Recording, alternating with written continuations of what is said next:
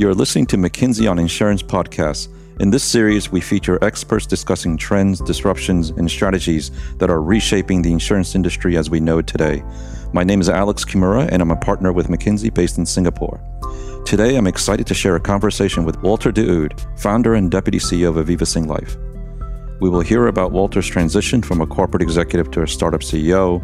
You'll hear Walter tell us about Singlife offering innovation in the market. And then we'll also discuss the key challenges and trends in the industry, particularly as digital, analytics, and innovation become mainstream, and what are the growth opportunities created by the pandemic in this industry in the years ahead.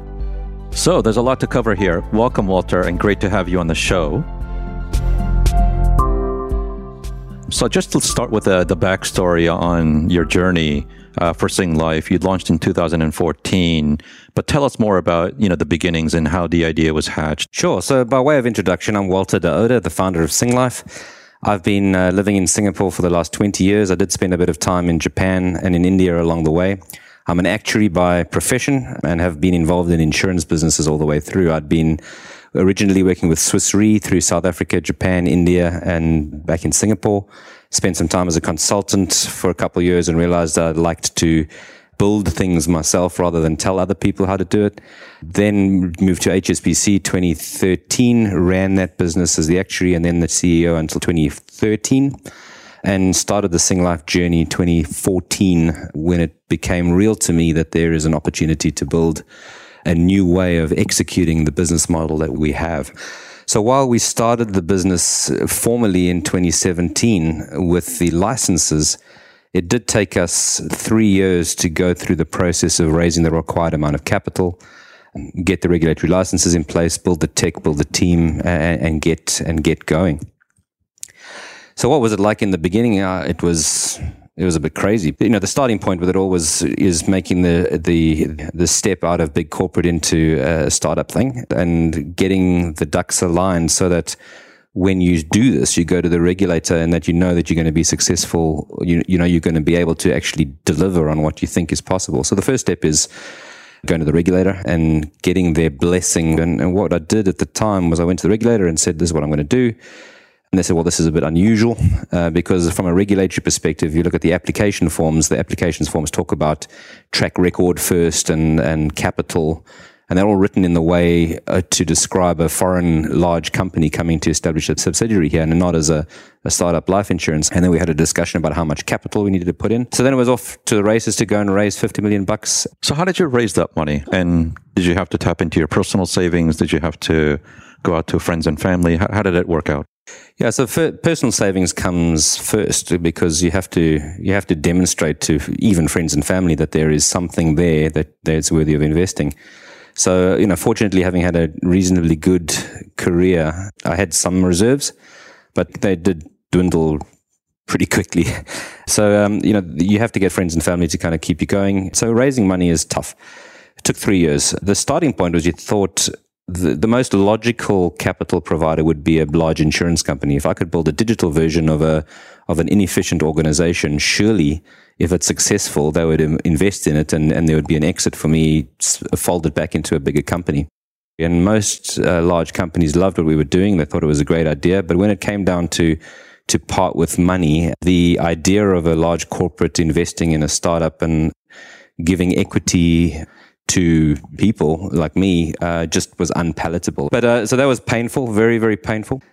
The next phase was you say, you needed a big pocket of money. And so to find the intersection of a big pocket of money, a pocket of money that is available to invest in venture business and who's also willing to put bets on financial services is actually a very small intersection of a Venn diagram. So I must have gone through, 200 different channels. I had lots of failed attempts. I think we've made 3 formal applications to the regulator with capital support. And during the process of the regulatory approvals for that, those deals fell apart in one way or another. Either I wasn't willing to accept the terms or they changed their minds along the way or whatever it was. But it was a painful 3 years. I mean, a lot of people talk about making the transition from corporate to startup and and you talked about your journey and how tough it was. But was there a point where you felt like this is just too tough? I just need to give up here because there's too many hurdles. Often, but my wife says my biggest skill and my biggest challenge is that I'm an eternal optimist. And I think she looks at it now and says to me, well, Walter, you would have taken us into the abyss if you hadn't got it over the line, because my personality is such that, it's like a dog with a bone, right? You just carry on. Of course, there's days when you think, oh my goodness, what have I done? But I think for me, the motivation of doing things my way, being in control of my own destiny, with this absolute conviction that what I was doing was necessary, was the direction of travel. It was just a matter of time to find the right components to get it over the line. Great. Let's just transition to Singlife for a moment, now that we know the backstory. So what's so different about Singlife? What we decided, the basic principles of the proposition, was that the insurance industry, from a technological perspective, had absolutely lagged technological advancement that we see all around us. You see payments industry being the first to really adopt, streamlining of tech. Banks were much quicker to follow. And the Singlife proposition was able to take the best of technology and turn that into real efficiency for customers. So in the early days, the proposition was totally about digital execution. We banned words like paper. We banned words like batch runs. These things were just not part of our psychology. And what we were able to do in the early days was to deliver a fully functional, end-to-end, seamless, instantaneous, executable administration and onboarding platform for insurance, compliance, governance, underwriting, whatever. It's all done, which is efficient in the extreme, right? So the technology was then able to translate into a better value proposition for customers. We were able to position product at a 30% discount to the market, which then had knock-on effects all through the industry as we came out to deliver that proposition, which was a very product-centric approach. But actually, when you say what is special about Singlife, so it's not just the product. The product is just one of the ingredients to the recipe. The actual real secret sauce in Singlife was the ability to present ourselves as a challenger brand to an industry which is, in everybody's mind, stale. And that challengeness gave massive support from community, general public, investors. So Alex, it's not just about the product. The product is just one of the ingredients that goes into what makes Singlife so special. The product enabled us to deliver something good, but actually the real secret sauce is around how to position ourselves as a firm relative to a very, very stale industry. And by positioning ourselves as new, fresh, exciting, consumer-driven, that was really what pushed us over the line to the next. I mean, so you talked about product, right? And every VC will tell you, if you want to be a major disruptor, you have to solve a major pain point. What is that major pain point that you think you have solved or are embarking to solve? I think insurance in everybody's mind for a million years has been positioned as a necessary evil. Companies have always sold the product based on, you need to buy this product because if you die, bad things are going to happen. And it's a grudge purchase. And if you can change that pain point from a grudge purchase to a relationship enhancing or something that you're actually proud of having, rather than that you buy out of reluctance, you get momentum out of that. That was very, very evident in our story. And tell me about Grow, your latest product. What's so special about Grow, and what is it trying to solve there? Well, Grow is it's a branch of a tree from our origination. You can't really talk about Grow until you talk about the earlier product evolution. So we started our business looking purely at protection. Our protection products is the highest value part of the insurance ecosystem. The margins are the highest. Your return on equity is the highest. But not everybody wakes up in the morning and says, hey, today's the day I'm going to go and buy some life insurance. But what we then realized as we pivoted, or not pivoted, but as the business proposition evolved, was that in order to channel people towards that singular product that we wanted, which is the protection stuff, we had to get closer to customers in their day-to-day. And we found through quite a lot of research and just gut feel that if we could get closer to a customer's cash, we could get closer to their overall wealth and ultimately the protection, which is the cherry on top of the cake, which we wanted to maximize. So we started the wealth journey with the Singlife account, which was paradigm, which we said we wanted to be better than a bank. Why can't we play in a bank space? And we built bank-like capabilities using an insurance store of deposit or the store of money in, and giving liquidity through cards, fast bank rails. And then once you got that deposit of money, and that worked so quickly, we put $1 billion of customers' money, 100,000 customers on the books in about 7 months. And now once we had that proposition, grow is then a next phase to say, well, how do we then start to channel customers' money into a very low but high engagement product, a very high engagement to value creating for us, and then grow is then a longer term savings plan.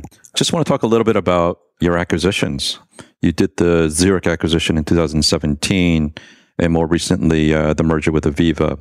How did those come about, and what was the impetus behind that? The important thing for us, and it was a learning as we moved into the Aviva transaction, that scale is everything. The economies of scale are so vital in this business, and the Zurich portfolio probably accelerated our scale by about 2 years, I reckon, at the time, and our valuation a lot more given the economics of the transaction. So there's not many examples of a startup buying an incumbent in the industry. And what are the challenges for a startup buying an incumbent, and what are the some of the challenges that you face?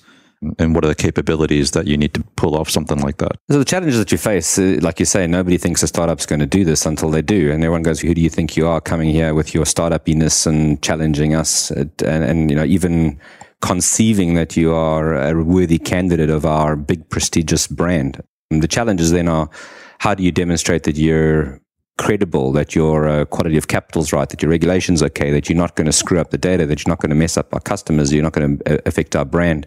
Those were things that we had to challenge. I think in our favor, we had a team of people who were pros. We were known quantities as individuals. Of course, the brand wasn't known. But then Singapore Life as a brand does have a certain ring to it in terms of establishment around trust, and the growth that we'd shown so far suggested that there was an avenue there. But the challenge was on trust and pedigree.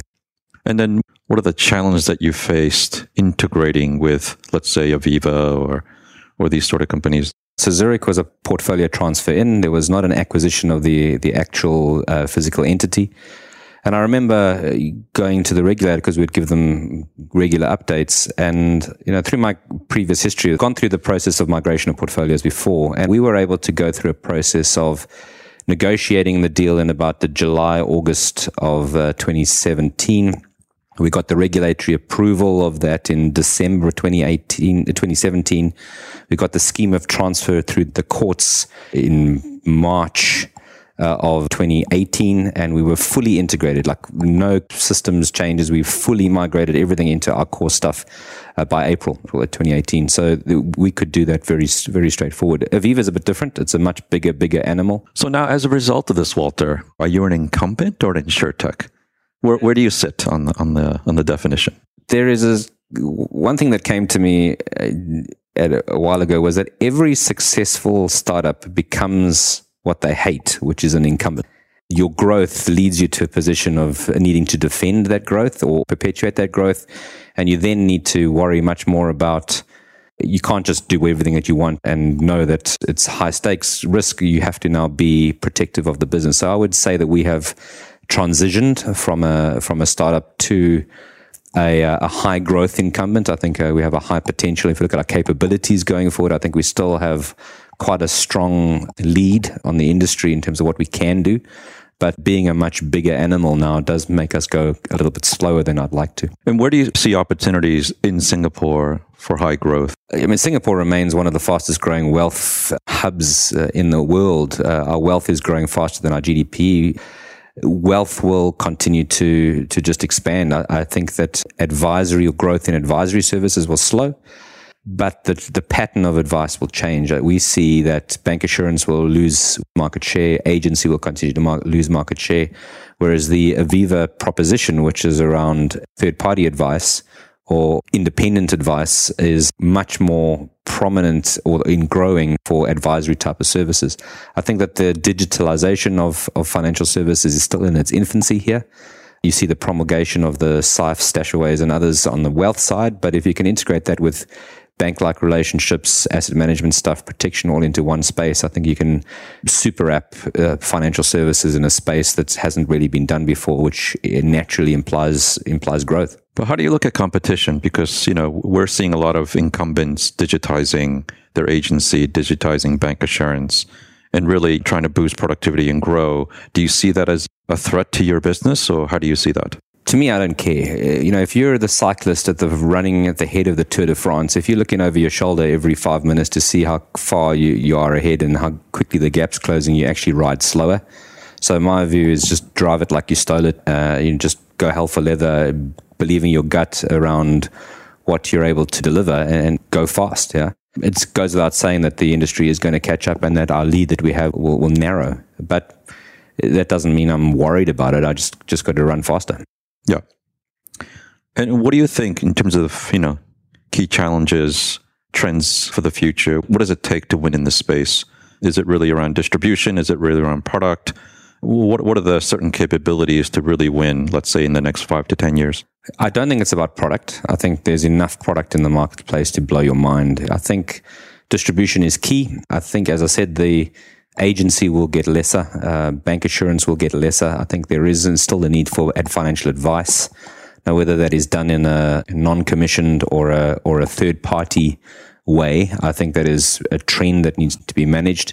So we look towards perpetuating an independent advisory mechanic for advice and the distribution that comes along with that, plus the ability to integrate propositions to third-party ecosystems and add advice to those ecosystems for the furtherance of the business. So advice is key for distribution, but you're not going to get the maximum benefit of that advice unless the product capability or the experience of the relationship is first rate. You're gone are the days where people are happy to just be sold a product and then forgotten.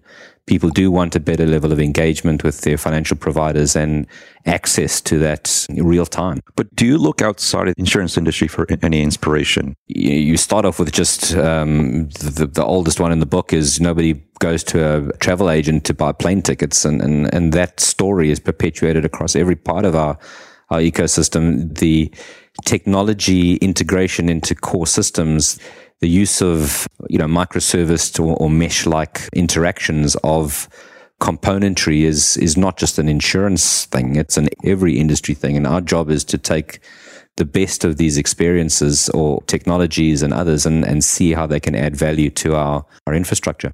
Okay, just pivoting to a little bit of InsurTech, had a question I wanted to ask. We're seeing this whole advent of SPAC and InsurTech valuation and so forth. What do you think about that? Is it a really good investment for some of these things? And how would you assess that? I think that there's an evolution in the capital markets. If I'd had as frothy an investor or capital market situation 5 years ago when we started looking for capital, I would have missed out on a whole lot of pain that we spoke about earlier. So I think that there is an abundance of capital. And I think that this abundance of capital is driving valuations up beyond what is intrinsically there. I think on the InsurTech side, like in everything, 1 in 10 will survive, but the 9 in 10 that fail at least have a bit of a fighting chance because they're getting more capital. But I think valuations are high. I also believe that on the InsurTech space, where we were successful relative to the market, was that we went immediately full stack rather than looking at a specific use case or component. The problem with use case or component is that you can't control your whole destiny, your whole end to end. If you can manage the customer all the way to the regulator, to the whole ecosystem, you can keep it all together much better. Where I see InsurTech challenging at the moment is that most of the InsurTech stuff actually needs an insurance company to partner with. But do you think these incumbents need InsurTechs going forward to build up capabilities and expertise? I think they do, but the perverseness of it is that what the InsurTechs are doing is doing the learning on behalf of the incumbents. And what happens is these arrogant, I've used the word a couple of times, but they'll come in and look at 10 InsurTech capabilities and they'll say, oh, that's great. And 9 times out of 10, they'll walk away, go to their IT guy and say, that guy's building that, you need to build it yourself. Which I see all the time. Some guys are making some inroads and then build the thing in and then flow in. but it's pretty rare to see. And what is sort of the longer term ambition for Singlife? I mean, obviously, you're still consuming the recent acquisitions, but the vision for the 10 years out, do you plan to go into different geographies, different business lines? What is the vision here? There was a show when I was a kid on TV called Pinky and the Brain. I don't know if you ever saw it. It's got these two mice, and every night they'd kind of hang out in the kitchen, and Pinky was this lanky, long-armed mouse, and he'd kind of go over to Brain, who was this mouse who had this big head, and Pinky would say to Brain, "Hey, Brain, so what are we going to do tonight, Brain?" And Brain would respond, "The same thing we do every night, Pinky. Try and take over the world." And that's what we got to do. We're just going to go big and go hard and take on opportunities when we see them. We have set ourselves an aspiration to be regional, a Singapore homegrown yet regional business that gives us an opportunity for growth. Singapore will grow, but not at the pace that we see in Philippines or other neighboring countries. So we have a number of things underway there. But the second thing we see is not only just grow geographically, but we have to grow product-wise and through the financial services landscape. So in the old days where an insurance company was just an insurance company, that's one thing. We've already transcended the boundaries into broader financial services through competition for deposits. And I think that's going to permeate as we go. We've built ourselves into the payments capabilities. We will have to expand into other parts of the ecosystem to vertically integrate further through whether it would be healthcare administration, healthcare payments, provider networking are all ancillary businesses which are accretive to our ecosystem. And so that growth is all there. How would you or even your shareholders rate success? What would be a determinant for we've made it kind of event? Yeah.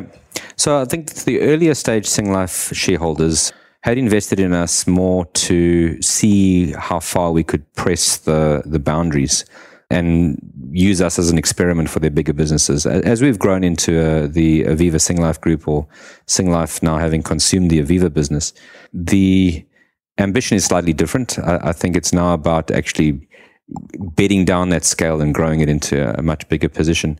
Our shareholders are still growth hungry. Yes. We are not a dividend play as an investor company. We will be reinvesting every penny that we make into growing the business harder. That's fantastic. With a view to extract maximum equity value for ourselves and for future shareholders as we grow the business. So thanks, Walter. Just another question on the InsurTech. I think a lot of listeners will be really interested. What advice would you give incumbents working with InsurTech?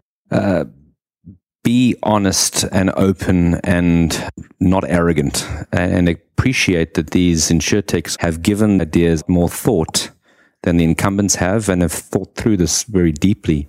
InsurTechs are not for you to just learn from and steal their ideas and incorporate them. Respect the fact that a lot of these guys are, eating baked beans out of tin cans with a view to improve the industry. So buy them, embrace them, invest in them, grow them, and support them to the best of your ability for the benefit of the industry. Thanks, Walter. Thanks for all the insights. Great conversation, and thanks for coming. No problem. I'm happy to be involved. Thank you for listening to McKinsey on Insurance podcast. If you like what you heard, don't forget to subscribe to McKinsey on Insurance wherever you get your podcasts. We will be back with another episode in a few weeks.